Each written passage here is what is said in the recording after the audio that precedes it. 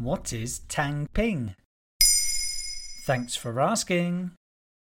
China is known for its hyper-competitive work culture, with young people accustomed to doing long hours and having an always-on mentality. But earlier this year, Tang Ping came along as a counterculture, an antidote if you like. Literally the word simply means to lie down flat, but it has taken on political significance in 2021.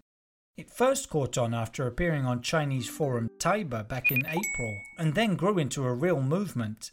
The hashtag became widely used on social media, a multitude of memes were created and t-shirts were printed. Tang Ping symbolises the country's disillusioned youth silently rejecting societal pressures. What kind of pressures are we talking about?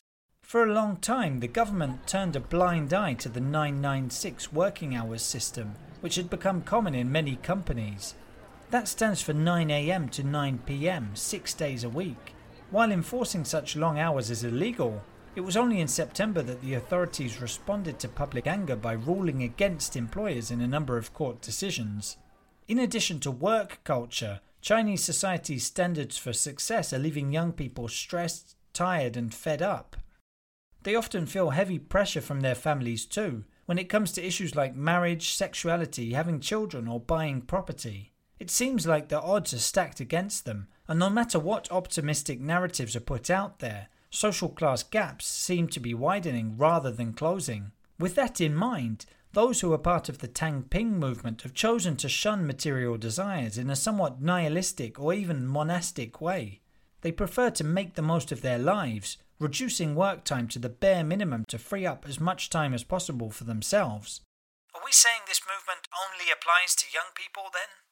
Most people who identify with the Tang Ping movement are between 18 and 30.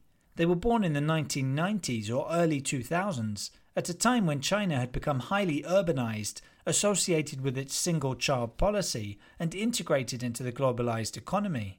That was a far cry from the generations of the 60s and 70s, who had experienced the Cultural Revolution and then the events of Tiananmen Square in 1989.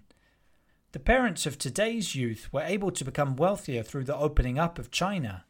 Some young Chinese people simply don't see themselves fitting in with this model. How have the authorities reacted? Of course, the Chinese Communist Party has taken a dim view of this wave of negativity, while doing its best to bring on a national rejuvenation. The Tang Ping movement set off alarm bells in Beijing, stoking fears of a larger protest movement which could harm economic growth. The original Taiba forum post from April 2021 was censored pretty quickly, as was the associated hashtag on Weibo. But the sentiment seems to be catching on elsewhere too.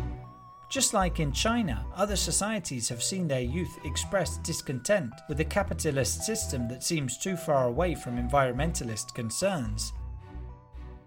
There you have it. Now you know what Tang Ping is. In under 3 minutes, we answer your questions. What would you like to know about? Use the comments section to send us your questions.